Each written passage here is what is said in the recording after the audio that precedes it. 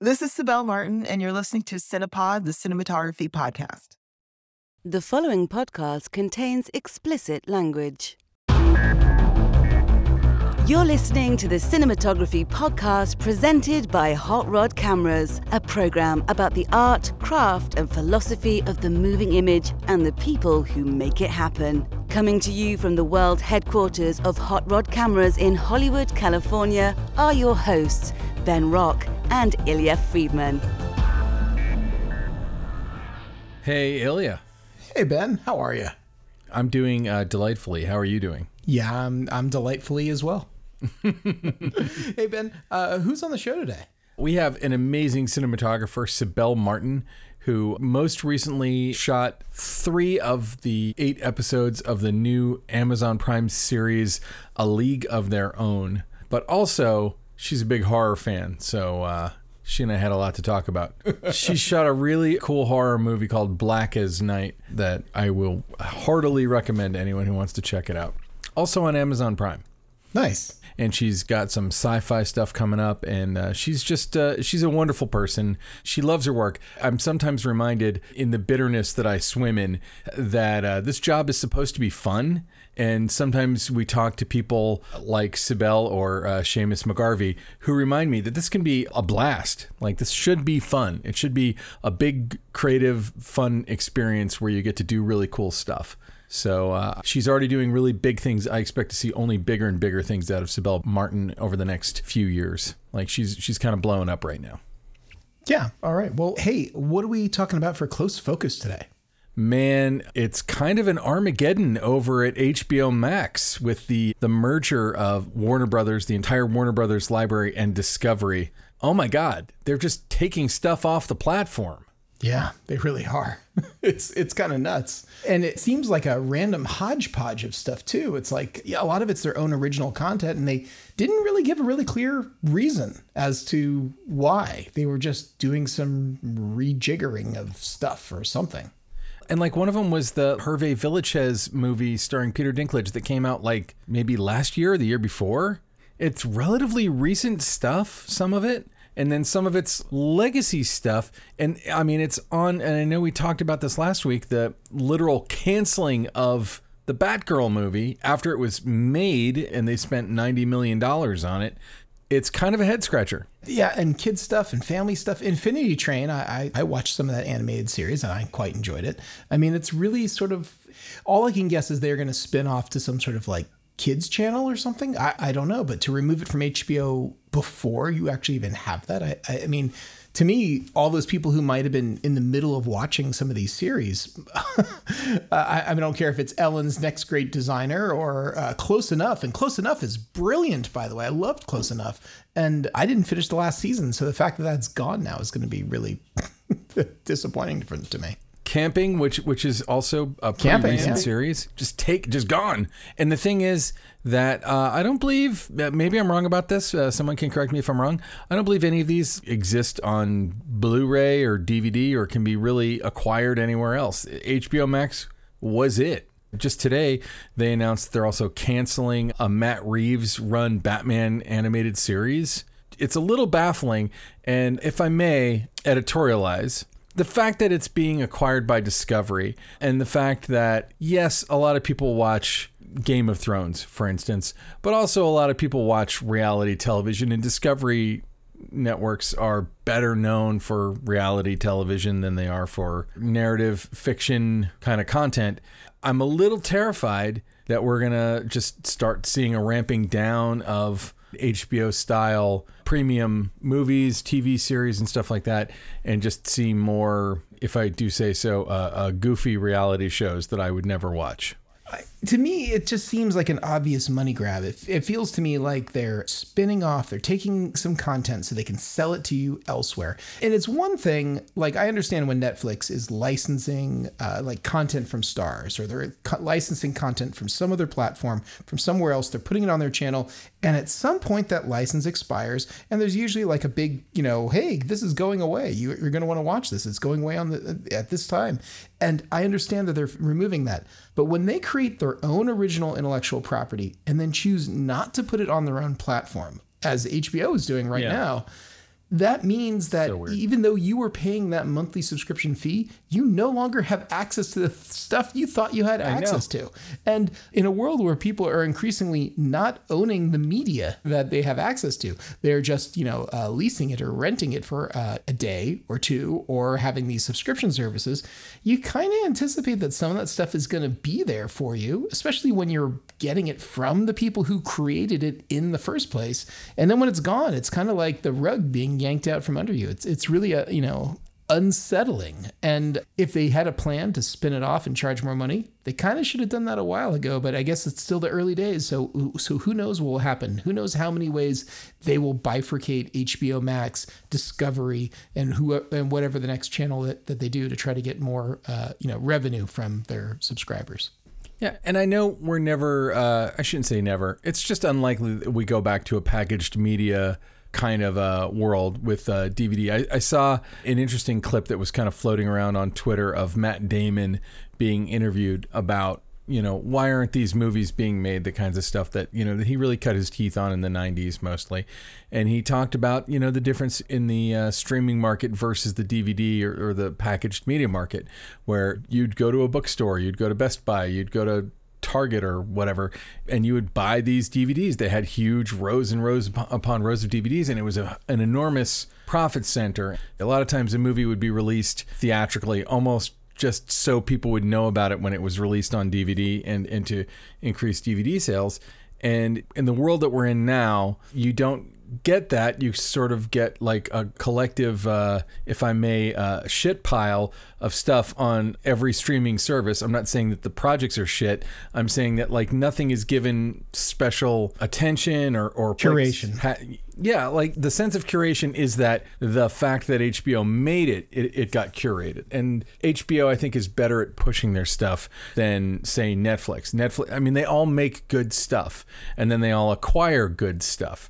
But like outside of niche services like Shudder, which I know I talk about a lot, but I feel like a lot of the services could take a lesson from Shudder, which is curated by people who love the movies that they're curating. So it wouldn't make any difference if it was horror like Shudder or sci-fi or romantic comedies or straight up comedies. Like if there was a streaming comedy network that curated really amazing comedy stuff, that was both legacy stuff and new stuff, I feel like people who were fans of that genre would flock to it. But I feel like what's happening is these mega streamers are trying to be everything to everyone. I would say, except for Disney Plus, who just seems to really know their audience unbelievably well. But like Prime and HBO Max and Netflix especially are just trying to be everything to everyone. But this purge, I mean, there's no other way to describe it. It's just a purge of quality premium content. Like, again, you should expect to see, that Peter Dinklage film just on HBO's streaming service for eternity. They spent a lot of money making it, and it's just gone. I don't know. Maybe it'll get repurposed to another streaming service, maybe a competitor. I'm not sure what's going to happen. We'll certainly find out. I feel like Warner has like a weird history though of being like becoming part of AOL, then becoming part of AT&T. Like I feel like they're just getting passed around, and so they end up with kind of the stank of whatever corporation they're a part of. And Discovery Networks is obviously an enormous juggernaut of a company, but it's just crazy to me that they would bother to merge with them and then just be like, shelve movies and get rid of series. And I feel like we're only at the beginning. We're going to see all kinds of stuff getting canceled and not picked up off of HBO Max. I don't mean to beg to differ, but let's not forget that a lot of studios have had different ownership for periods of time. Like Sony was a Coca-Cola company for a long time, and Universal was a division of Seagram's. It's like there's a lot of and before then, even earlier, they were Panasonic for a little while. It's like it's a very interesting history of some of these places and how different companies decide they're going to come into Hollywood and shake things up, and then inevitably it doesn't necessarily work out the way they thought, and then it becomes somebody else's. No, you're right. Actually, that gives me a little bit of comfort. Thank you for bringing that up. Sure. All right. Hey, let's get to the interview with Cybel Martin. All right.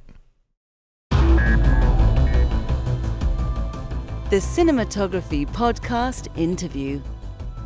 So we are here today, actually in Los Angeles, which is a rarity these days. We're usually talking to somebody in, wherever, Australia. But in Los Angeles, we're talking to Cybel Martin. Thank you so much for coming on the show, Cybel. Thank you for having me. This is a treat. I watched your feature, which we'll talk about a little bit first, because I'm a giant horror nerd. I watched your feature, Black as Night. Awesome. And really enjoyed it. An amazing horror film with kind of an angle that we hadn't seen before. I was curious while watching it, like, what were the influences? I felt a strong influence of Attack the Block, but I wanted to know, like, from you, what were the things that were kind of going through your head? Kind of give me the pitch of the movie, if you could. The pitch of the movie. So the director and I loved working together. We both devour horror movies. I love horror movies. Like, horror movies are like my comfort food. Like, if I'm really stressed out, I just need to watch a horror movie and it just like brings everything down. It's like good. What's your favorite? Oh God. I mean, just off the top, Carrie and then The Shining, those two I could watch monthly and just be filled with so much joy. They make me, I love 70s horror. I love like things that happen during the daytime. There's just something really great about 70s horror. They're almost shot romantically, and then they're also just like this chaos and carnage. But I'll watch any horror movie, quite honestly. But so for Black as Night, both Marty, the director, and I were lovers of 30 Days of Night. And so that was a big reference. We were also, because even though it's a horror movie, we wanted still to plant the story in some sort of, not realism, but some sort of reality. So I know we both looked at the movie Girlhood. We wanted like the New Orleans daytime stuff just to feel rich and beautiful and just really lean into all the characteristics of New Orleans and just in terms of color and texture, so that when we get to the nighttime stuff, then you really feel the inky blacks, you really feel the doom. But 30 Days of Night definitely was like a big one for us. You kind of went into it a little bit, but it's a movie that takes place in New Orleans in which our protagonist is bitten by a vampire that's like a homeless person, basically. And I thought it was an interesting take on the vampire genre to kind of, we're so used to seeing, especially in New Orleans, we're used to seeing Lestat. We're used to seeing like regality with vampires, but in this case, it was homeless vampires. People. Yeah, which is a really unique take. I've never seen that idea. We're used to seeing our vampires as like rich, aristocratic people. But you're talking a little bit about creating a visual dichotomy between the daytime and the nighttime stuff. And the daytime stuff feels kind of naturalistic in a way, like featuring the beauty of New Orleans and the the interesting architecture and all that stuff. Right. And then the night stuff is like very colorful and very, very different. Fun. Yeah. So when you're doing something with that kind of a dichotomy, where did you come up with the ideas of what colors to use? What was the palette? You were talking about like the inky blacks, because it's like it goes super dark in the frame, stuff like that. What were you thinking about as you were constructing the plan?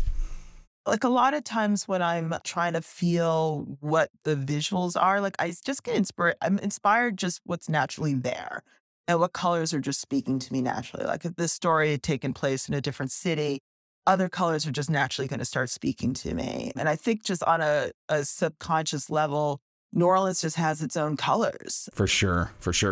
I know this is how I function, but I don't usually articulate it. Something will just go, oh, indigo. And I'm not even really thinking about why indigo, but as we're talking, it's like, well, New Orleans, key colors are purple, green, and gold. And on some level, those were really important colors for me. Did it ever show up in a lookbook? I don't know. But that will influence me. And then also, like cinematography, because you've interviewed all of us, there's trends. And I just don't want to do the same color palette that I'm seeing other people do. It usually starts because one person did it and everyone's like, oh my God, that's amazing. Like back in film school, we saw Seven, everyone tried to shoot everything like Seven or, you just get inspired, and that's cool. But at this stage of the game, I really just try to find something that I feel is unique for the project. But I knew that it just felt correct that the whole film just have a lot of color and lots of richness, which is just inherent in New Orleans. Again, if this was shot, like in San Francisco, it would be different. This was shot in Portland, it would be different. But New Orleans is so much about richness and color and texture, and certainly got a lot of that just from the locations that we were shooting in. They just exuded that, and just you had to lean into it, especially on like a lower budget film. The best way to get production value is to lean into what's there. And for sure, you can't really mess up if you film in New Orleans.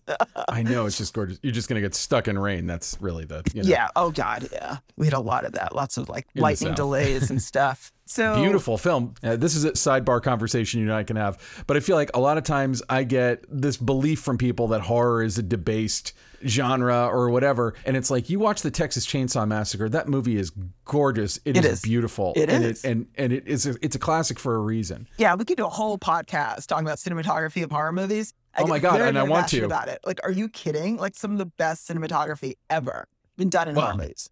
Ilya, my co-host, he is not the horror fan that I am. And it's not that he's against it. He'll watch a horror movie. But like, I'm always talking about how I feel like some of the best work is done in that genre. Yes. I think very rarely do they get their due.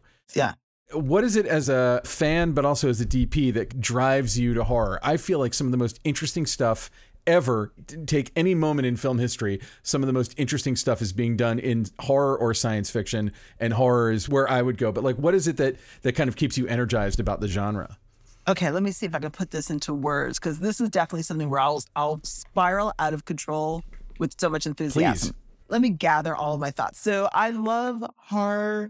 In terms of all the genres, it's one of the best ones to deal with just basic human stories, strangely enough. Like my favorite horror movies, if you were to take the supernatural out of it, it's still a solid movie. You still have character development and anguish and all the plot points. I mean, you talk about Carrie, you take the supernatural out of Carrie, it is still about a teenage girl who's been in a protective household, who's socially awkward and doesn't know how to be in this world. She's smart, but not, now she's a gift. It wouldn't have to be supernatural. It could just be that she's smart. It could just that suddenly she's good at football, whatever. But then using the supernatural, then you get to heighten it and you get to really underscore emotions in a much more powerful way that you couldn't in a drama, because a drama has to adhere to reality. And so then when it comes to the cinematography of horror, it's, in my opinion, the best genre. And I'm like scanning my head to make sure I still feel this is true. I feel like horror is the best genre for cinematographers to try out a visual that is not based in reality. Like I did a short stint doing music videos, did not last. That is a hard world. But I envy my friends who did stay in shooting music videos, because it's just anything goes visually. Anything goes. There is no reality. It's just visual. It's just visual. A little sort of commercial world, but they still will try to often still have some sort of narrative. But then in the horror genre, the second you establish the rules of the film, meaning I'm really passionate about the opening scene of any feature film. It's like, that's when you set up what's reality, what's normal. And in a horror movie, like if all the walls are red and then the first scene, all the walls are red, okay, then that's just what it is. It's not a big deal. If everyone's skin is green and that's just it, okay, fine. Then so once you establish like what the visual rules are, first scene, boom, there you go. Then that's what's real. And you get to do that in horror movies. You get to just create you are not adherent to a reference to what a time period really looked like.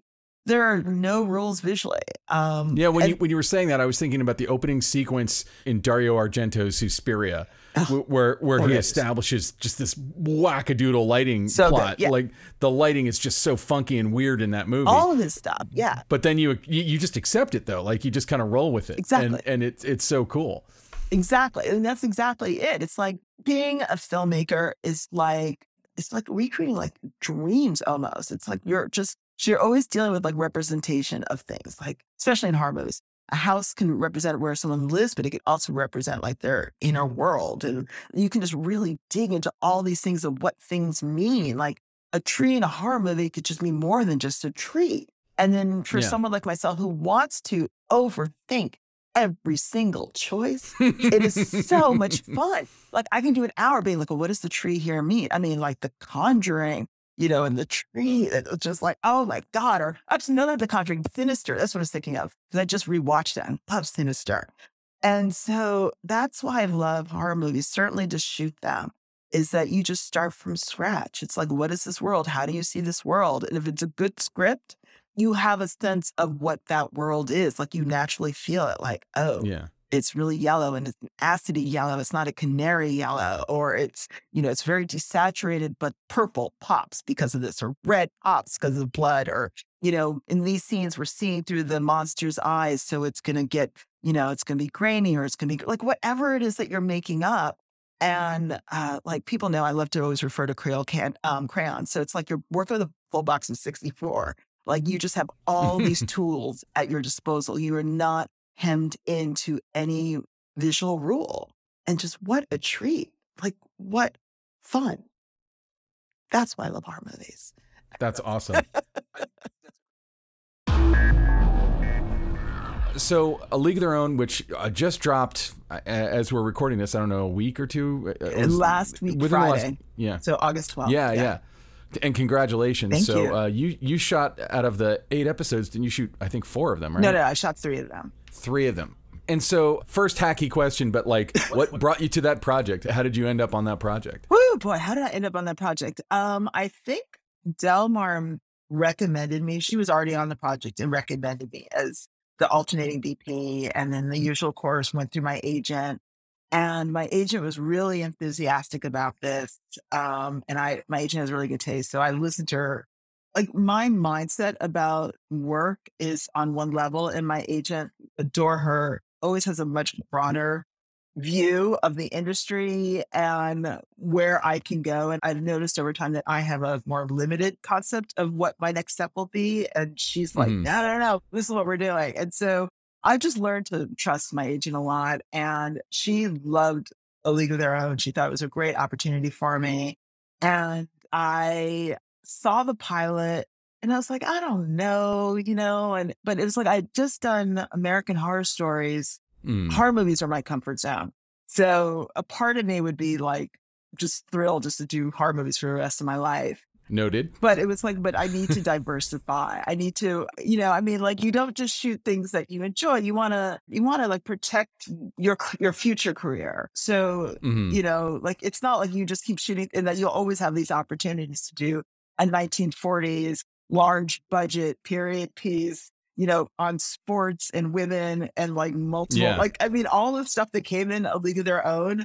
I can't take that for granted. And I can't assume that kind of opportunity will show up all the time. Like, oh yeah, I had never done a period piece. And so there were so many things in there that were really beneficial for me for like stuff I'd like to do in the future and people I'd like to work with. And so it was the pilot. I was like, oh, the pilot's cute, but it was reading the future scripts. And it's like when you I'm sure all DPs are like this, or I don't know, I am anyway. Like I read scripts and it's always greedy. Like you go through a script and you're like, okay, dialogue, okay, yak. Oh, and okay. Oh, but there's a scene shot and you start getting, your mouth is watering, your DP mouth is watering. You're like, oh my God. Like, so one of my greatest passions in life are speakeasies and house parties. Yeah, I just love speakeasies. I've watched any movie, any TV show that remotely relates, has a speakeasy scene in it. I've probably seen them. I'm fascinated by that culture, the idea, even the modern day versions where everything is legal, but you still have to go through a kitchen and down a dark alleyway and make a hard left and like look for a light bulb. I love that. So when I got to the episode with the speakeasies and the house party, and my DP brain was like, oh my God, this could be really fun. Like this is really, yeah, there's dialogue, but it's like, oh, but all the things I get to shoot and the things I get to light, and there's a movie scene. And so that's what gets you is that, and I'm learning, it's just constant maturity in your career is that you can do something because in the moment it sounds fun, but you have to have a broader perspective. Like, is it going to be fun now?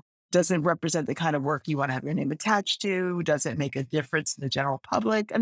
I've grown broader. Also, as I start to realize that I'm being offered more, it sounds sort of like counter to what I was saying earlier, but with more opportunities, and you can kind of sift through and say, where do I want to align myself? And where do I want to throw my talents? And A League of Their Own just checked off a lot of boxes. I love sports.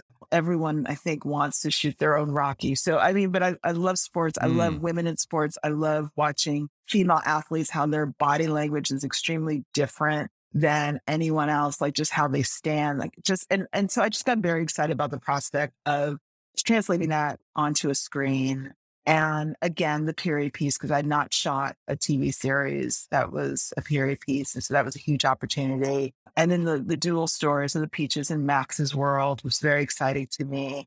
And it just offered a lot of things that I've never shot before. And they also just dovetail with things that interest me. And I do a lot of photography, and I'm also a painter. And so a lot of the themes in the show, they dovetail with my own personal work. And so I saw it as sort of like a continuation or a nice blending of my DP career and then painting and photography. And you just don't get that a lot. Not that I'm looking for it, but you just don't get that a lot. So I was really grateful for that I could bring my own aesthetic naturally to it versus as you get a job and you feel like you're sort of pushing, or you're trying not to push your aesthetic on something. You're trying not to push what you feel is right. And it's like a balancing act. So anyway, long story, long still, but that's how I ended up on League. It's all great.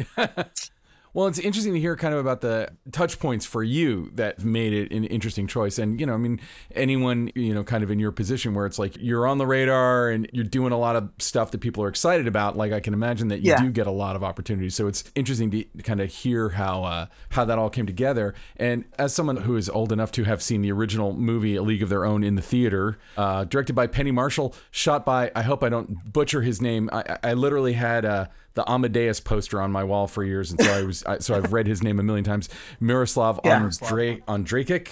I'm going to say Miroslav Ondrasic. He shot Amadeus, which is brilliant, one of the greatest movies ever made. Of all time. But, Penny Marshall, no slouch, and A League of Their Own, a classic movie. Was there any reference to that with this? Because, I mean, I have seen it. I saw it in the theater. I actually worked in a movie theater when it came out. So I'd seen it a bunch of times. And I feel like it's got, obviously you're using modern technology, but was there any reference to the approach or the look that Miroslav got back then? Holy not crap. for my episode. 30 years ago. Yeah. 30 years. Ouch. You can delete that art. All numbers like that we can remove from this conversation. That's awful. I would say respectfully, no, it wasn't. I mean, there was never a conversation with Delmar or with our showrunners about replicating the movie. If you've seen the series, there's a lot that, there's a hat tip to the movie out of respect and adoration. And though our reference material was a lot of research, like one of the greatest things I've been experiencing of doing certainly television is all the researchers that you work with. And so we just got a lot of material about an actual night game that occurred, baseball game that occurred, or, about the Negro League, about the, women's baseball. We got all this research and all of this reference material, and the initial stories were the inspiration for me. The real people and the real, like, what photography was looking like at the time, which is always where I go to. It's like, I don't always want to repeat it, but I always research what did film or television or paintings or whatever, what did art look like at the time that we're shooting? So went back a lot to that and tried to mix it up and looked at some stuff that's a little more contemporary. We had a lot of conversations also about representing the time, but also we never wanted to feel oldie-timey. Like, we never wanted to do like a sepia tone wash and like a soft, like a vignette, and it like softly goes to white and fades in and out. Like, we wanted the audience to feel like the story was happening right now. And so for that, if we were to go anything that harked back to oldie-timey, whether it be referring to the original movie or exclusively to photography of that time, I don't know, it's just sort of playing it easy. And it's sort of, it's not a phoning it in, because that would still be a challenge, but it is kind of a phoning in of like what your creative input is. But instead to say, how do we find that fine line between recognizing it's the 1940s and still making it feel like if our audience is there right now watching this unfold. So, I mean, we did things like playing with shutter angles, and we did things like adding color palette that may not have been the colors of that time, but it just felt right, and just sort of went with your instinct of, this is how it might have felt then. Maybe not how it looked or how it would have photographed, but this is how it would have felt then. We definitely use a lot more color than is in the movie. It's much more expressionistic. It's much more, I mean, like Wong Kar-wai was a big reference. Oh, Pretty much nice. everyone and their mother will try to sneak in The Mood for Love as a reference if they can. We're all Well, it's dying just to such shoot that movie. it's like one of the best looking movies ever made. Of all time. From now on, just start every interview with like, and so what do you think about In the Mood for Love? And then go on like, and what's your name and whatever. Yeah. Like, just start with it. They're like, never saw it. I'm like, well, we're not going to record. Yeah, seriously. I don't know the This point. is over. I don't know the point. So that Sorry. I know you won the Oscar, but off. Bye. Totally. It's not enough. It really isn't enough. So our office, and by the way, like offices are not for DPs. DPs shouldn't be in offices. But our production office was just plastered with all the reference material. And so there was a lot, again, from the actual stories of the women playing then and the Negro League. There's a lot of those, the research were in our office, and then a lot of pictures from In the Mood for Love, and then like some Gordon Parks photography. And just like really, like we would just be pulling anything that felt right, that either felt emotional or felt athletic or like the sense of community or like all these words that we were trying to like gather and get represented visually. So yeah, so In the Mood for Love was a reference, and the use of color and how the color shows up in the cinematography and the lighting and in the production design and in the costume, but how they all work so beautifully together.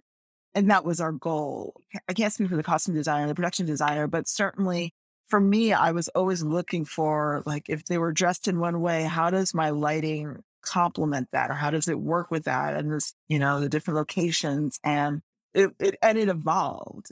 I mean, I have a wacky question that I should probably know the answer to, and I don't. Uh-oh. But when you're on a show like this and you're going back to the same location, like episode 4, I think is your first episode. Correct. But does that mean that you shot every frame in that episode from the beginning to the end? Or if there was a scene in one of the locations, like let's say they needed to do a pickup later, or they rewrote the script to accommodate something, as a team of DPs on the show. I mean, I'm not talking about like second unit-y stuff, but I'm talking about like a first unit scene. Do you ever pick one up for each other, or is it all just like you shoot episode 104 from beginning to end, and that's all you?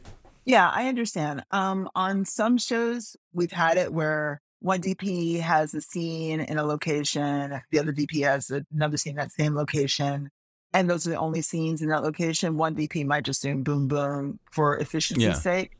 So I've definitely had that experience. On League, we shot only our own stuff. We didn't even shoot second unit for each other, and I like the purity of that. I mean, going to the second unit thing is that when you shoot second unit or you pick up someone else's, a scene from their episode, you've not been living in it. It ignores all the prep and thought and the philosophy and the approach that went into it. And if you have to shoot someone else's scene, it's probably just for efficiency's sake. It's probably to save the producers and the AD. It's not because someone doesn't want to do it. So you just have to go in and go, well, I don't know what they meant to do. I'll just try to honor what they have been doing. And you'll ask the operators and the DIT to show you reference material, thematically how their episode is progressing. But ideally, I would just rather do all my stuff and they do all their stuff. And a little second unit is fine. But yeah, I just like the purity. Yeah, I mean, obviously vision. picking up like an insert shot of somebody signing a piece of paper or something like that's less of a concern than like, here's a whole scene with, with main characters doing something in the middle of the episode. Right. And I've done that also. Yeah, I've totally done that, but not on A League of Their Own. You brought up earlier that you love the speakeasy, like the look of a speakeasy. What is it that you love about the look of a speakeasy? What I love about speakeasies, I mean, what I've read about speakeasies and what I really gravitate towards when they're portrayed in movies and whatnot is that they're very intimate. They're intimate and they're bold. And there's an authenticity to people there that is not shared in the public, regardless of what decade they happen. And so it's that combination that I love. And there's something very naughty about them, from how you get there through the alleyway and all that to the drink that you order and what you wear and who else is there. And sometimes you have like a special name. So it's fun from a modern day perspective. And also I just have admiration, if you will, for certainly the characters in our show, because it was seen as subversive at the time, but for them, it was a place of community. So I just love that about speakeasies or house parties. For Max's story, someone who was Black and queer could not just go to a bar, like any bar, I'm sure. So the same kind of intimate environment, being your authentic self, would have to exist in a house party back in the 1940s. But then also in that authenticity, you get to be loud and nonconformist, which just brings all sorts of great visuals. So like all the movies for like men wearing hats or like feathers and boas. And it's just, a visual like extravaganza. It probably comes from me reading Great Gatsby when I was a kid and just being like just in awe of like, jazz age visuals and all the art that came out around then, like lots of gold and feathers and outrageousness and drinks and however it's portrayed, it just seems really sexy and alive. And it's kind of weird. Like the more repressive society is, like the more vibrant counterculture becomes. Yeah, just whatever the counterculture is, I mean, even if you just think about like the speakeasies themselves, I don't know the actual origin, but I'm assuming it has something to do with prohibition, right?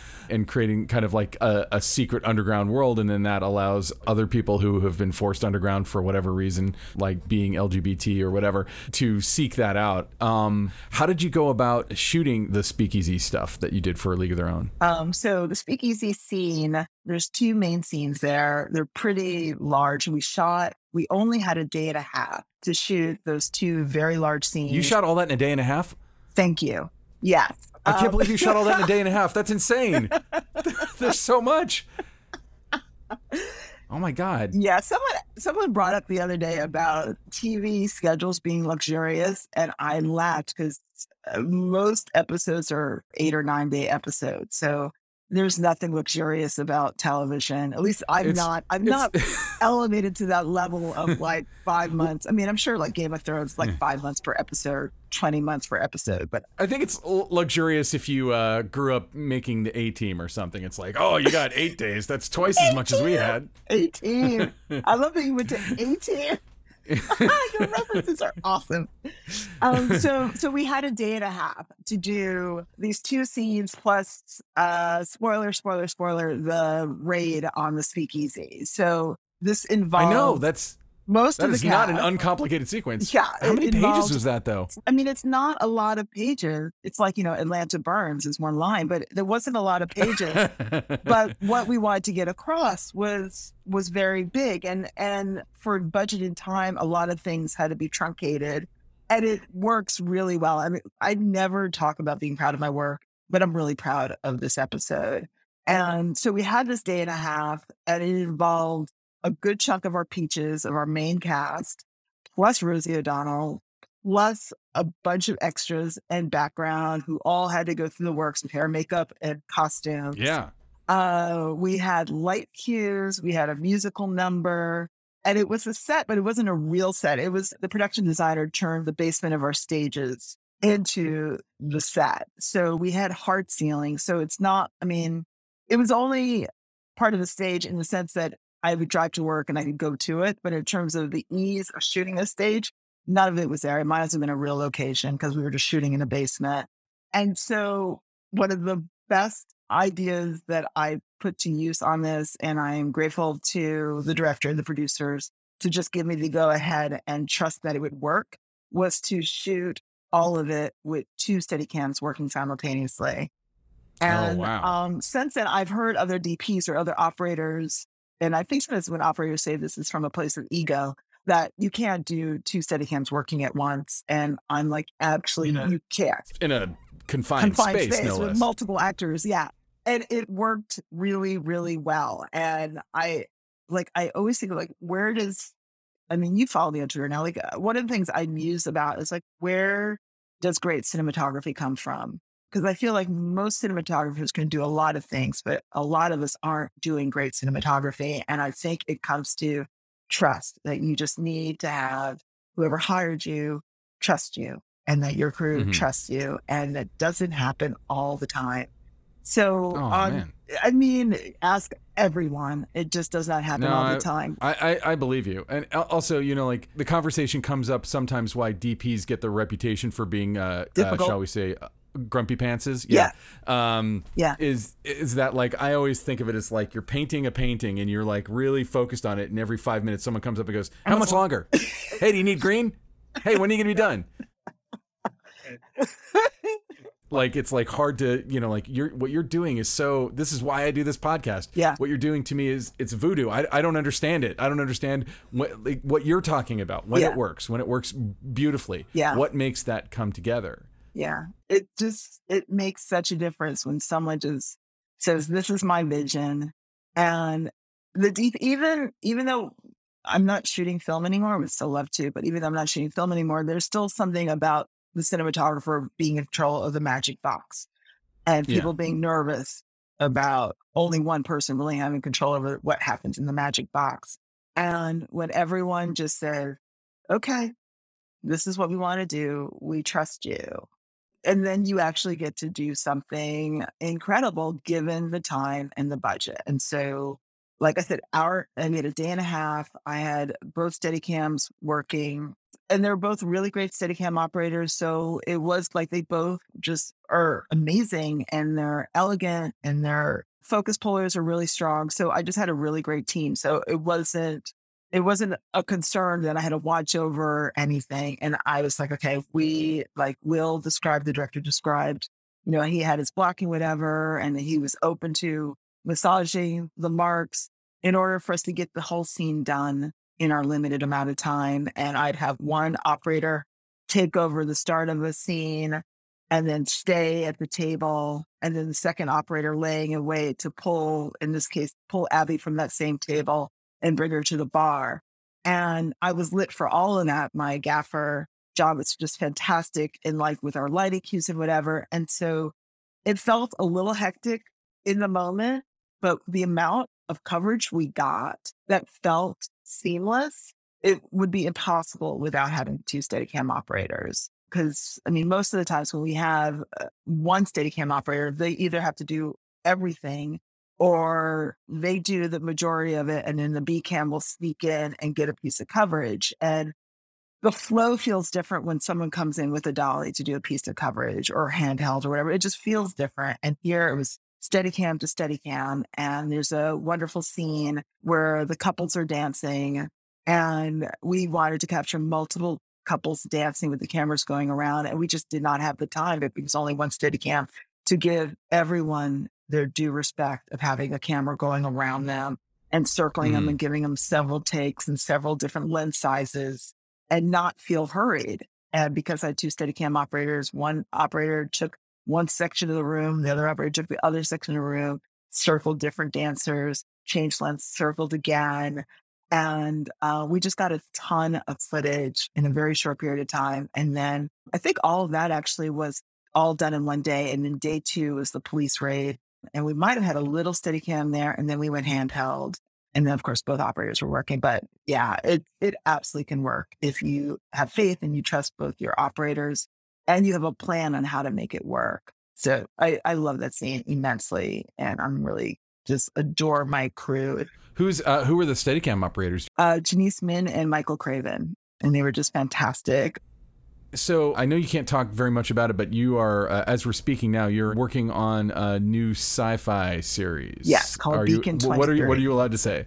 What am I allowed to say about Beacon 23? That it's amazing, that it's really fun to shoot something that is completely different from everything I've ever done. My last 2 shows were period pieces, plus, doing the second unit for Rap Shit.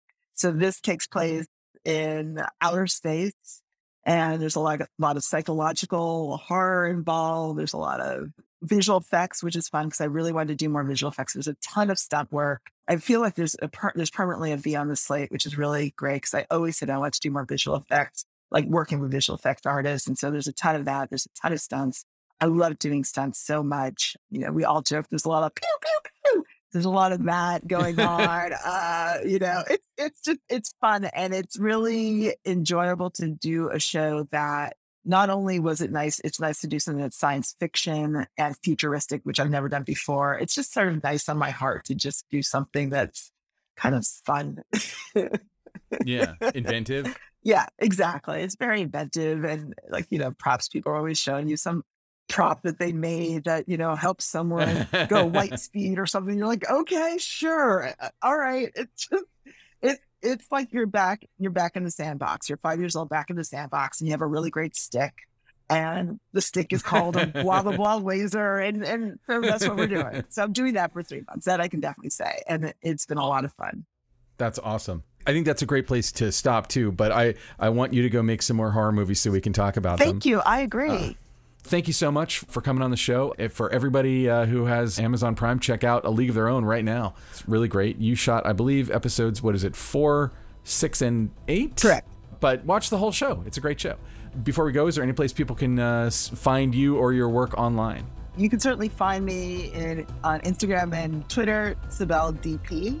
And same for my website, if you want to see some of my work, is cybeldp.com. Excellent. Well, thank you so much for coming on the show, and we'll have you back when we can talk more about your sci-fi show. Wonderful. Thank you. All right, so that was Cybel Martin. Thank you so much for coming on the show, Cybel. Can't wait to see the sci-fi series that you're working on right now. That'll be badass, I think. And can't wait to see what you do next. And now, short ends. All right, Ben, it is short end time. What is your obsession this week? What are you all about? I wouldn't say it's necessarily an obsession for me this week, but I like to highlight craft-based YouTube channels that I find myself returning to over and over again. And there's an amazing one that has a great YouTube component, also just has a great standalone website. It's called Texture Labs, and you can find them at texturelabs.org. It's a guy named Brady who's a graphic designer, and what he does is he goes through Photoshop and After Effects tutorials, and it's a lot of stuff about titling or using tools like After Effects and Photoshop to kind of create interesting looks, images. He's somebody who does title design for trailers and stuff like that, so he knows of what he speaks. He walks you through it pretty simply. He shows you the setup, and on texturelabs.org, they actually have all these cool textures you can just download. There's tons of them. And they come in really handy, you know, and some of them are kind of like grungy, like if you wanted to make something look like a photocopy or a punk rock poster or something like that. Or even if you're doing typesetting and you want your type to be grungy in the background, not to be grungy, but you don't want to like download a font that has that baked in. I don't know about you. Whenever I'm looking at like a title design, if the same letter appears in the title twice, my eye goes right to, like, let's say there's 2 lowercase a's in the title. If the grungy stuff is in the exact same place on both, I'm like, you lazy fuck, you just used some out-of-the-box font. Papyrus! But like, you know, yeah, you just went on defont.com and downloaded a grungy-looking font. Whereas, if you know what you're doing, you could take, you know, again, a pretty basic font like Arial Black or something, lay a texture over it, and if there's 2 lowercase a's, the grungy stuff won't be in the same place on both. And there's so many interesting techniques that you can use in these programs to do just really phenomenal title design, and his tutorials kind of walk you through it pretty clearly and kind of give you the tools to kind of play around with it on your own. Sometimes I just watched one recently about a blend mode in Photoshop that it's one of the ones that it's difference mode, which I've probably never used in my life, and he explains why you would use it. And it's a little techie, nerdy stuff, but I think for anyone who's editing a project or putting a project together, you have had to do title design.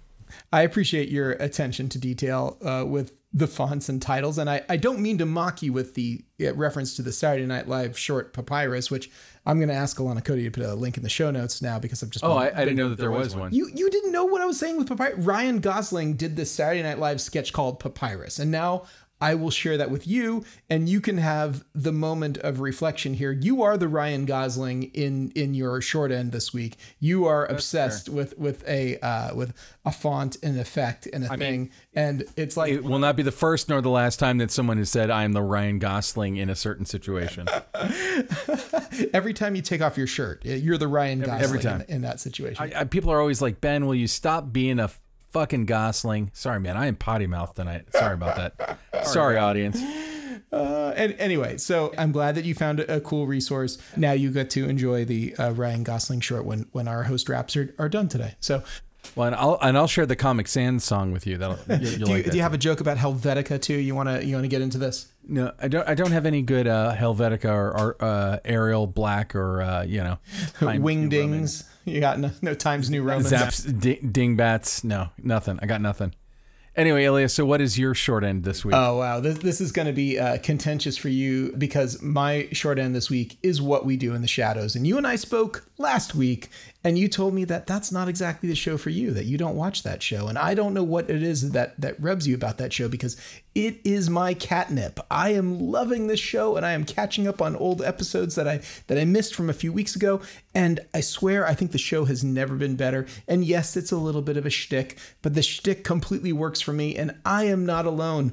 I was in a Trader Joe's the other day and overheard the crew of the Trader Joe's all talking about how much they enjoyed a recent episode of What We Did in the Shadows. And I got to give props. I'm not trying to yuck anyone's yum here. I get why people like it. It's just not my thing. And it should be. On paper, it sounds exactly like something I would love. Taika Waititi, whose work I adore, doing kind of a horror comedy thing. And when I hear the concept, it's a little bit like Seinfeld to me. Someone will tell me what happened in an episode of Seinfeld and I'll think it's hilarious. But if I ever try and watch Seinfeld, I just can't. It just never works. I don't know why it doesn't work for me.